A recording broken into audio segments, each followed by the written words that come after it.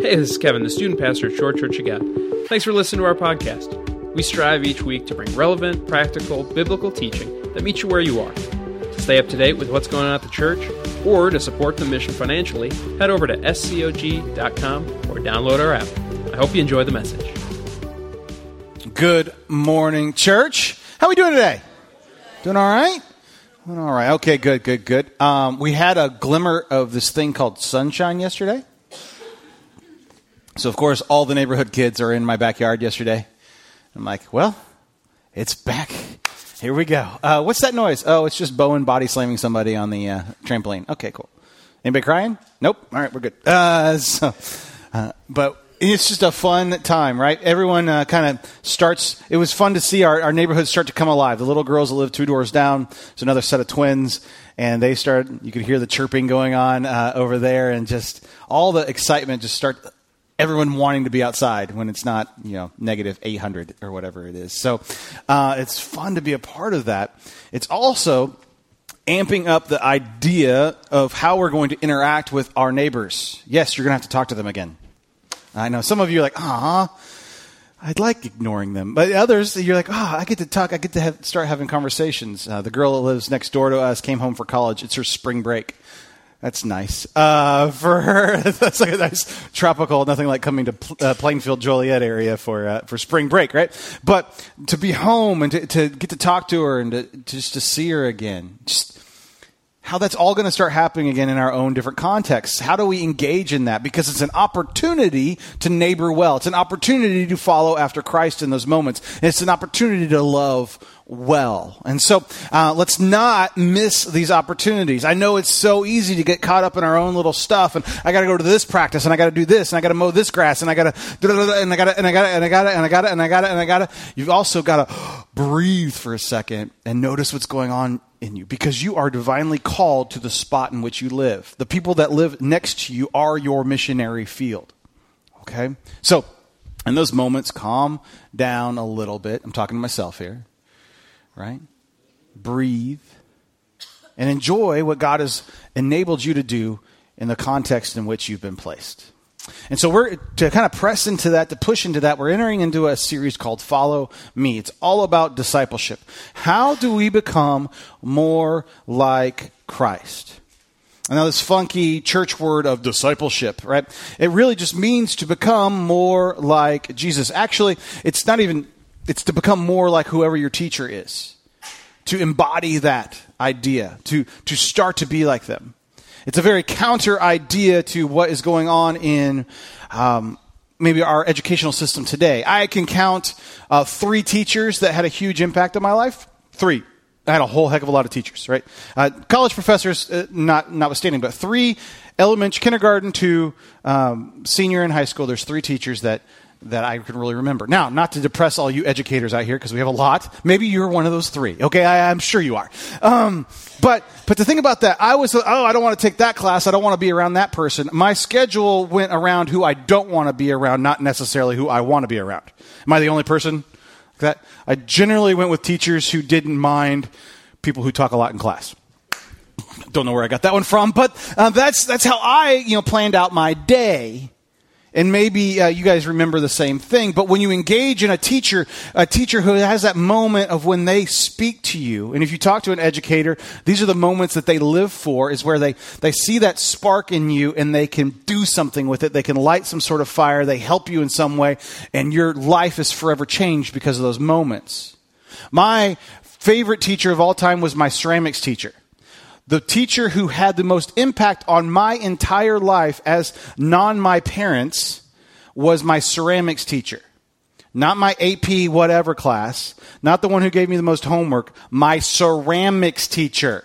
Okay, so all you parents who are like, get on your kids, you got to take 18,000 AP classes. Ceramics is pretty important, okay? Because this guy saw me at my worst, and he said, you're better than that. You can do more than that. I see more than you. And he changed my life around as a junior in high school. He spoke into me in a way that I had never been spoken into. Probably other people were saying it. I had never listened to it. But what that transformed in me is I want to be like Mr. Evans. I want to be like Mr. Evans. Mr. Evans was a bodybuilder in college, and he was probably 50 years old when I had him as a ceramics teacher. He still was jacked.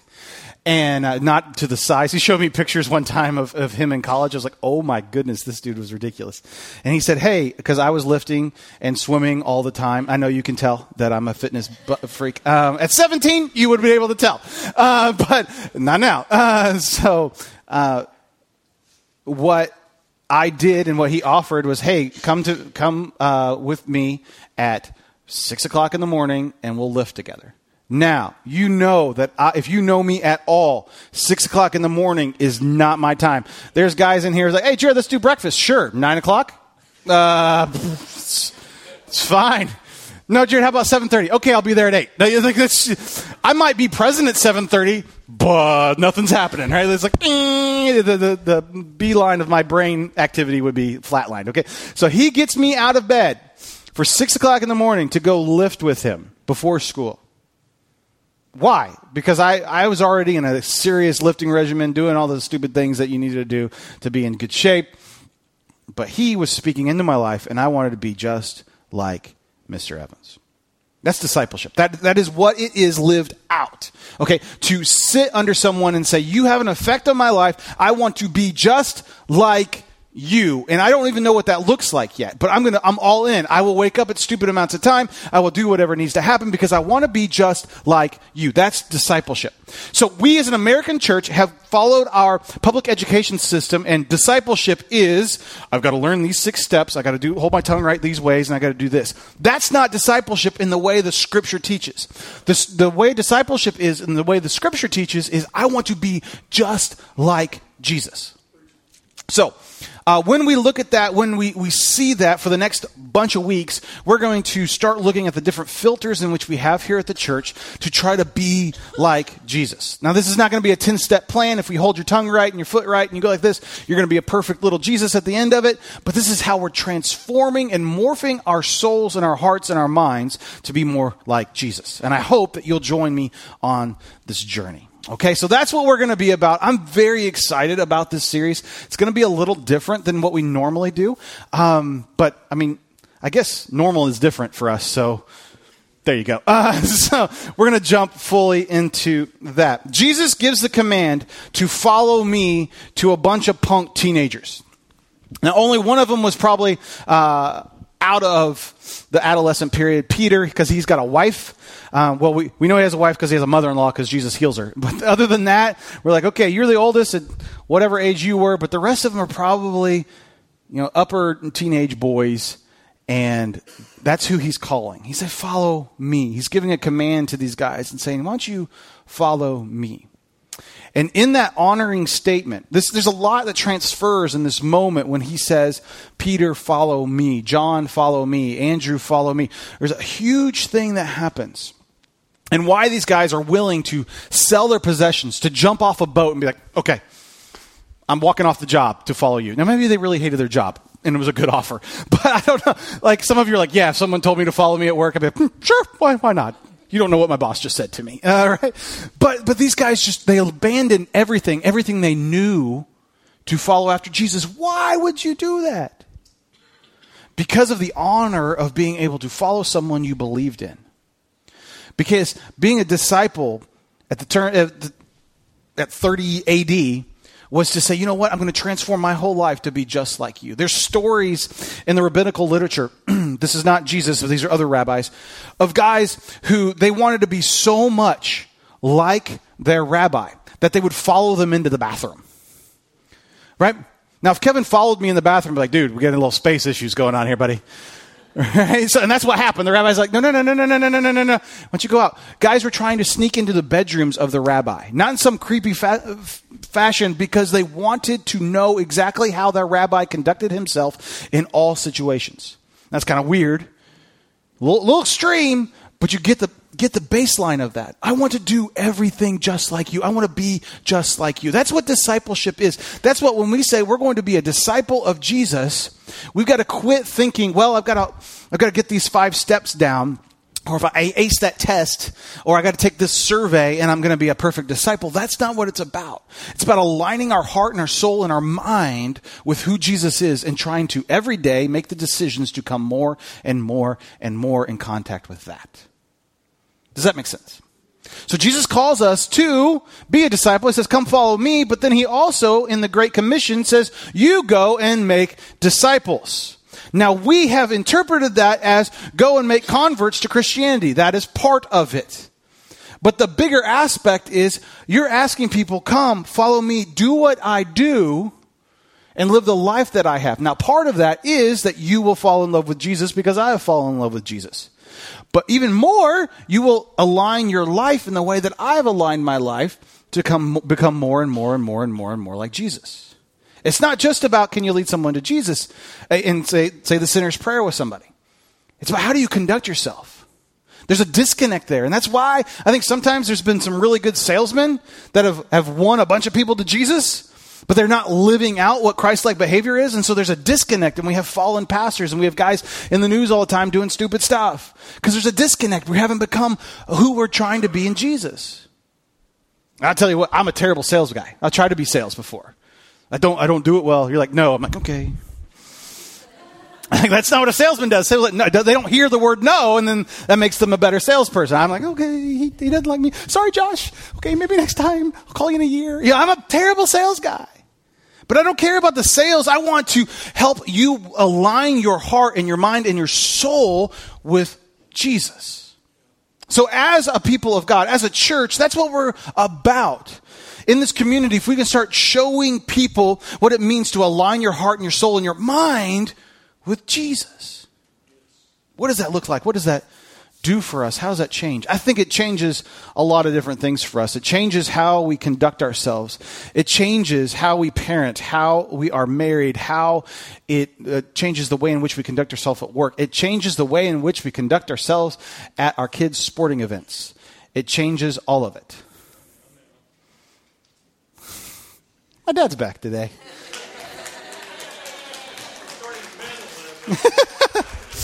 It changes all of it. So, disciple in Greek is the Greek word mathetes. Mathetes. I'm probably mispronouncing it, but it's a 2,000-year-old dead language, so I can't offend anybody. Mathetes is to be a student, to be a follower. To be a student or to be a follower, to be a mini-me, if you will. Like I said, it's not like our Western education society. It's not just I can take this class, or there's these apps in college now that you can rate your professor and be like, this guy's a jerk, and all this stuff. That is not the concept here. Okay, mathetes is I'm going to sit under you. I'm going to learn and glean everything I possibly can from you. I got a picture of a mathetes in my life right now. If you'd put up the picture of Kendall and Lucy. If you see these two, now those are two different girls. Taken at 2 years old. Kendall is, I don't know which side she's on for you guys. She's on there. Everything's inverted. Okay. And then Lucy's in the purple. There, that would be the easiest way to get right and left. So that's Kendall and Lucy at 2 years old. Basically the same age within a month or two of each other. Now they have the same facial expressions, the same everything. Lucy's eyes are a little different than Kendall's. Lucy has my eyes. Kendall has Kelly's. But that's about the difference in the two of them. It goes even farther than that because Lucy, she can't say Kendall and she can't say the S in sissy yet. So Kendall has now become E. And forever will be E in our family. E! And she is a mathetes of E. If you walk into my house, Lucy is wearing Kendall's shoes. She is dressing like Kendall. She's now, because Kendall this week was wearing a bunch of sweater wraps and trying to be all stylish because, we're in third grade now and we gotta have it going on. Lord help me. So we got all that going on. So Kendall, or Lucy, all week long was going in. You might have seen her little coat she had on today that she will not take off because E was wearing a coat. Now I have to wear a coat.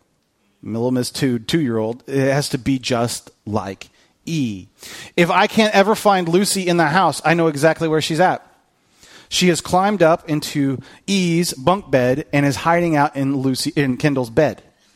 Okay? Now, it's a bunk bed. She should not be climbing this ladder, but it is what she's up there. And she's having the time of her life playing with Kindle's books and reading Kindle's stuff and getting into Kindle's fingernail polish, which is another exciting thing. And just doing everything because she wants to be just like E. It's a methetes. Okay? So I've broken it down here for a 2-year-old to a 9-year-old. You guys understand that, but that is what we have to embody when we think about how are we becoming like Jesus. This is in essence the discipleship model in which the Bible says, okay, whatever you do, how do you conduct yourself? How do you brush your teeth? How do you do all these things? How are your decisions made? How do you treat people? All of it. So this methetes relationship, how do I do this? I'm a student, a follower. Not just I have to take this class, but I'm going to embody who you are. I think that because like Lucy's trying to even look like Kendall. And you all, if you've had kids or you've had an older sibling, you probably understand what that looks like. As an only child, I'm like, what is going on? This is weird. But that's what's happening. And it's beautiful to see, which also puts a lot of pressure on the discipler, right?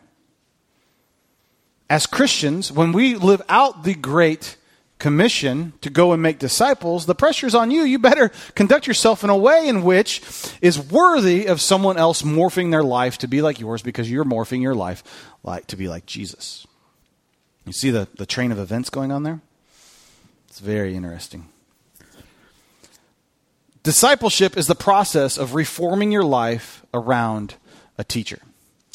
Discipleship is the process of reforming your life around the teacher. We hear the sayings, oh, you can't teach old dogs new tricks. You can teach old dogs new tricks. It just takes more treats. Right? You can teach them anything, and it doesn't matter how old you are, you can learn new behaviors as well. Discipleship is the process of reforming your life around a teacher. Scripture for today is the Great Commission, Matthew 28:19 through 20. Therefore, go and make disciples of all nations, baptizing them in the name of the Father and the Son and the Holy Spirit, and teaching them to obey everything I have commanded you. And surely I am with you always to the very end of the age. Therefore, go and make disciples of all nations. Not just the people you like, the people you don't know, and the people you don't even understand. Show them this way of living. So how do we do this? I think it is we start to incorporate filters into our life that start to help us see where the pollution of the world hits us and how we filter that out to live the way in which God has called us to. There's two distinct reactions to trying to be a better disciple, trying to be more like Christ. The first is one that I think Church of God of Anderson, the movement in which we belong to, has tried in the past, and we're trying some different stuff now. And it's the road of legalism. I'm going to build a bunch of walls around me so that I won't sin or that no sin can be around me. The problem with that is if I build a bunch of walls, I can't be with you, right? If I'm stuck behind a wall, I'm like, hey, you be better. That doesn't work, right? Discipleship works because the very way in which Jesus set it up is you've got to be near me so you can see how I react to that there are different ways to live and react to trials and issues and stuff. So you've got to be near me. And so, I'm not picking on Church of God of Anderson. That's just been the reaction for thousands of years. Even in Jesus' time, two of the major Jewish sects reacted the same way. There was a sin issue going on in Jewish people. The Pharisees, the guys who are always yelling at Jesus throughout the Bible, they're the chief wall builders. Okay, they're like, oh, that's sin. I'm going to build a wall over here, and we won't get even close to sinning. So we just build walls. One of the other reactions was the Essenes, and you don't hear about the Essenes in the Scripture, and they would like it because they ran away. They went to the desert. They're like, you guys are weird, you're wicked, you're nasty, I'm out. That's what they did. They ran away. They become a monastic, basically, order. John the Baptist may have been an Essene. So that's the kind of crew he ran with the camel hair and the locusts and some interesting people living out in the Dead Sea. They lived out in caves near the Dead Sea. And so that was their reaction to the wickedness of the world. I'm running away. And trust me, running away from wickedness and pollution and nastiness, that's an option. Like, let's just go get away from all these people. And that's the easy way out, though. Because God, in the Great Commission, has called us to go and make disciples to all the world. But I don't like them. Tough cookies. I created them all, and I love them all. So if you're going to be my disciple, you have to love them all. I don't like it. Fair enough. You don't have to like it, but you're still going to do it. Okay. God's been telling this same story actually over and over and over and over again. Jonah and the whale, right? The whole prophet of Jonah is about the same thing. I want you to go somewhere and do something. Tell them about me. Redeem them. I don't want to. You're going to do it anyway. I really don't want to. Okay, whale swallowed me. I got to go back. Okay, it's the same story over and over and over again. Jonah, after he saves the city because of the message he preaches, is so cranky with God. Why didn't you kill him, God? He said, what is wrong with you? I didn't do mass genocide and you're upset with that? Like, you're missing the point with the discipleship stuff here. This is over and over and over again in the scripture that we're called because God loves people. We're called to love people. And so how do we build the filters in our life in which we can do that? Filters are important to me in my life as I deal with this. And as I was praying through this message and figuring out how we're going to talk about this, I wanted to share this. Kindle is going to be the prime mover of this illustration. I told her that this week, and she was like, well, why? Bowen is always the illustration because he's a knucklehead. And Kendall's, you never hear about her because she's a perfect little angel. Except when Kendall was born, they both were a little preemie. They're twins. Bowen and Kendall are twins. And she was born, her lungs weren't fully developed. And so when her lungs weren't fully developed, she struggled with asthma. And so at 8 weeks of age, she was lifelined in a helicopter to a hospital because we almost lost her. And you want to have a little come to Jesus meeting with yourself on that one. That'll get your heart racing really quickly, right? So she struggled with breathing air. And so I have a reaction to that as her father, as someone who loves her. I can move from Georgia, from a big city. Let's go to Arizona. I can put her in a plastic bubble. I can give her an oxygen mask. I can build the walls around her. But then my little girl doesn't get to be a little girl. So what do I need to do to help with that? I'm going to find the finest health care I could possibly get for my kids. I'm going to build the filters around her. And so when the air that you breathe is so important, if she comes in contact, not anymore. Once we moved here, they got a lot better. And you'll see why in a second. But if she comes in contact with allergy season, she would wind up in the hospital. If she came in contact with a cold, Bowen would be over it in 12 hours. Still to this day. He gets sick. He's like, oh, I don't feel good. Go take a nap. He wakes up. I'm good. Like, good for you, buddy. So that's just how Kendall's like down for 10 days. Because if something just touches her lungs, it can't get out. And so the same process is over and over again. So something in my house got really important. Air filters. Now, before I had a daughter with asthma, I figured changing my air filters once every 2 years was pretty good. Yes, and I had a golden retriever lab mix. So I have since repented, okay? I didn't know it was a thing. Sorry, Dad, but I never saw him change an air filter my whole life. I just never saw it. I'm not saying you didn't do it, but he didn't. Welcome back. We always move before his time. Every 5 years. Anyway, so we've got some filters up here I picked up from Home Depot for you. And I bought the wrong size in all of them, so I can't take any of them home. Fantastic, Jared. See how often I do it. This one costs 94 cents. Just, if your daughter has asthma and any pollutants triggers her, is this the one you're going to go with? Probably not. Right? I'll tell you a little trick about these little cheap ones. If you do any work in your garage with sawdust, if you take a box fan, turn it on, you slap this to the back of it, it'll suck the air through it, and all the sawdust will get caught up in this. This is about the only thing this thing's good for. All right? But there you go. Pro tip.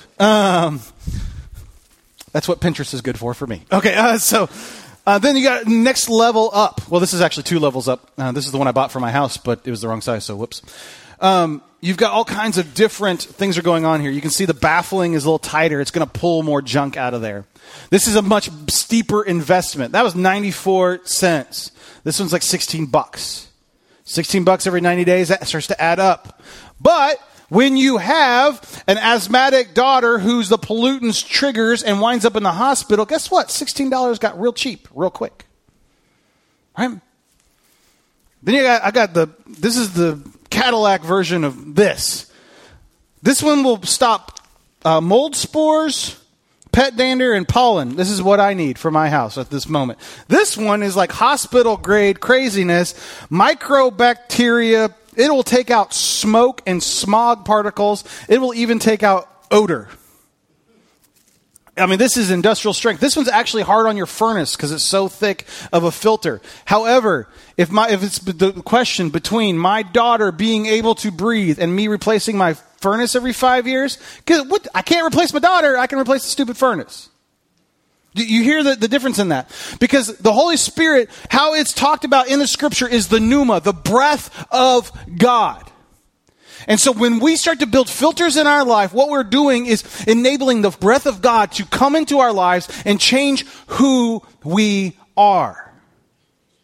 And so as we deal with they cost a different amount of money. They require a different amount of investment to get those filters into our lives. But it's worth it when the opposite of that is someone winding up in the hospital and getting sick. We're surrounded by family members or even ourselves that are on the threshold of getting sick from the pollution of the world all the time. But we're too cheap to invest in the discipleship model that will filter out the junk of our life. We're cheap with our time. We're cheap with our talent. We're cheap with our resources. Like, that's going to cost too much, Jared. I don't want to rethink how I deal with issues. What we're doing is letting pollution into our life that causes us to get sick. And we wonder and we get mad at God, why'd you let this all happen?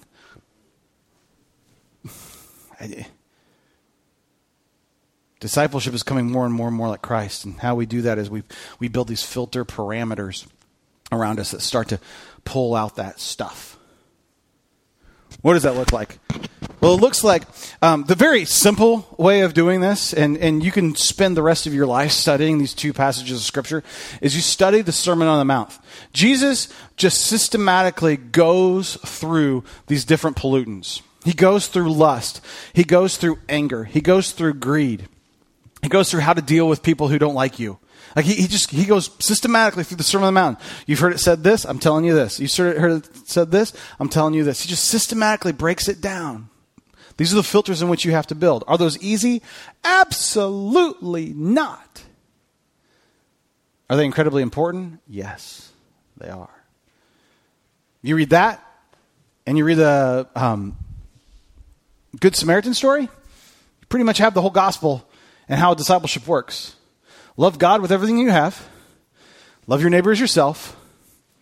And go make disciples. It's very simple, but it's very hard to do. And it takes a lifetime, and it takes a teacher that you're modeling after to try to figure out how to do that. And as a church, we are called to be a church that builds these filters in so that we can be a people that are worth being chased after. Like, how are they doing it? How are they working through that? Because this is nasty, this is hard, this is tough. Well, we're just trying to model ourselves after Jesus. And then hopefully, we'll be worthy of modeling it for someone else.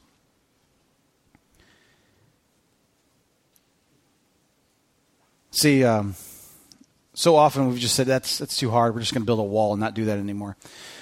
The problem with that is that we don't come in contact with people who need to be shown how to live a better life. I don't struggle with alcoholism. My family, it's not a thing. Alcohol was never in our home. It's not a deal, right? I'm blessed. Many of you in this, if you grew up in Chicago, alcohol's been a thing for somebody, because it's everywhere. There's more, per capita, there's more alcohol stores on this road than I've ever seen before in my life. That was one thing I noticed when I moved to this area. I was like, holy cow. And it's a thing. It's an issue. It's stuff. But if I never was going to go to, if I struggled, or if I said, you know what, I'm never going to go, I'm going to build a wall, I'm never going to go to a store or a restaurant that has a bar. I couldn't eat anywhere in Chicago. Like, I think Chicken and Spice doesn't serve. I could go there. Right? I could go there. But I need to build the filters in my life where I'm showing my kids I can be in a place that serves and not have to like be given into drunkenness. I need to build into a place that I can be around this and not be given into it. I pick on alcohol, but the same thing. If you're struggling with lust issues, you're never going to be in a spot where like you never see something that's going to cause you to lust. It's not going to happen. And so you've got to build in different filters in which to say, you know what, I'm not going to go to, I'm going to go to, okay, how do I work around this? And being transparent enough to say, hey, that's something I stumble with. This is why I do the things that I do. I don't do this, I don't go here, and I don't click on that channel, and I don't go here on the internet, and I have this built up because this. Not out of a sense of legalism, but as a sense of filtering, because I want to show you how I'm going to become more like Christ and not be given into lust. If I have anger issues, how am I going to organize my life in which I'm not struggling with all the control issues that I may or may not struggle with the expectation issues that I struggle with? This is what I'm doing. This is why. This is why I'm removing myself from the situation. This is how I'm dealing with it. I got told yesterday by a parent that I was so patient. It's like it's going on my wall. Like, you don't even know. I was like, yay. But the idea behind that is, okay, I must be doing something. If you knew where I've come from, now I'm doing a lot better. We keep on working through that, keep on working through that, keep on working through that, keep on working through that, keep on working through that. Because we keep on trying to build better and better filters in which we can be exposed to dumb situations. We can be exposed to things that maybe once would have caused us to stumble, or people around us to stumble. That we build better and better filters in that we don't have to be sidetracked in that. See how that works? It's by studying the Sermon on the Mount and looking back through there and going, okay, how does this apply to me? How do I start to work this in my life? How do I live this out? Because once that starts to be lived out, your marriage changes and your kids change. They see this lived out. There's a period of like, well, I changed, Jared. Everybody else should follow along with that. Yeah, they need to see it lived out for years. Just because you made a decision this week, they've seen that happen before as well. Right? You got to keep on and keep on and keep on and keep on and keep on. Applying those filters to your life. Let's go back to Kindle. I'm going to show some pictures of why filters are so important. If you can just click through there. This is Georgia. Okay, now that water, do you see that water? That's only surface deep. That's only on here. If you struggle with allergies, you should be sneezing right now. Just by seeing that picture. Okay, that is all pollen. Because this beautiful event that's going to happen in the first year of April called the Masters. Right? You see those beautiful azalea bushes and you just want to swing a golf club. Except if those azaleas are in bloom, so are the pine trees, so is the kudzu, so is everything else. And that's what your car looks like when you wake up in the morning. You guys think you had snow bad. We got to take the broom thingies to the pollen. It is disgusting. You start washing off your house, or you pressure wash your house in the siding, and your house literally changes color from whatever it was through a yellow filter to this. And rivers of yellow pollen just start going down from your house. This is what it is like in Georgia. Now, they also can be playing baseball outside today, so I don't feel too bad for them. But that is what everything looks like for about a 2-3 month period. It's just yellow. It's so weird the first time you experience it. If you have allergies, it clogs you up. It feels like the air is trying to kill you. And when you have an asthmatic daughter, this is not a fun time of year. the filters that happen in our life get very important. Folks, there's seasons in your life where it feels like the very air is trying to kill you. It feels like the world is trying to crush you. And if you don't have the right filters in place through discipleship, it will cause some serious issues. And so, as a church, I want to take us on a journey of discovering these filters. These are some of the filters that we have in place. But before that, Jesus gives us a promise. This is not my favorite promise, but it's a promise that he gives us. John 16:33. I have told you these things so that you may have peace. In this world, here's the promise. In this world, you will have trouble. Thank you, Jesus. Right? In this world, you will have trouble. There is pollen. You will have pollution. You will have junk. You will have struggles that will happen. But, and then we kind of missed this part, but take heart. I have overcome the world. And we have access to that overcoming the world by becoming like Jesus. By establishing these filters in our life. There's going to be stuff. Becoming a Christian doesn't mean that your life's not going to have issues. There's a promise from Jesus. You will have stuff. But take heart. I have overcome the world. So how do we participate in that protection? How do we participate in that overcomeness? As we become more and more and more like Jesus. At this church, this is how we're trying to do it. We have some values that maybe you've seen, maybe you have not seen. But these are the filters in which we're trying to invest in here as a church. First is this. We are a place that values generosity. We are a place that values generosity. If we have, this church blows my mind. Every time we have a special thing that needs to be raised for, whether it is tables at Morning Star Mission or it is a family in need or whatever, you guys go over and above every single time to bless people. It's a place of generosity. It's what we value. And that's how we try to become more and more and more like Jesus. God is a generous God. Second thing is we are a place that values coming home. We value coming home. We had Grow just a couple weeks ago here at the church, and Grow is specifically made for people who are new to the church, want to take their next steps here at the church. And when we talked about this value, or I actually asked, why did you come back a second time to this church? Why did you come back a second and third time to this church? And 6 of the 7 people said, because it felt like home. And I'm like, I'm done. I'm good. I'm done. Like, all right, dismissed. Let's go. Because that's a value of what we want it to feel like is when you walk in this door, it feels like home. We had a baseball mom come to the block party. And I said, well, what'd you think? You know, I could always trust her to give me a straight opinion. She's one of my favorite baseball moms. And she said, Jared, this place just feels like home. I said, hoorah. And it doesn't matter if someone comes back every week or not come back, but if they're having this feeling of, I know I'm safe there, I know I can come home there, then we're doing our job well. So we have to have this value of coming home. I'm going to talk about more of that later. We are a place that values families. We value families. This is why we preach on marriages. It's why we have the best kids ministry we possibly can have. We have our best team members in kids ministry. If you work in kids ministry, you are our best. They are top notch. We actually have the best in the world working in our kids ministry. Like, we are blessed.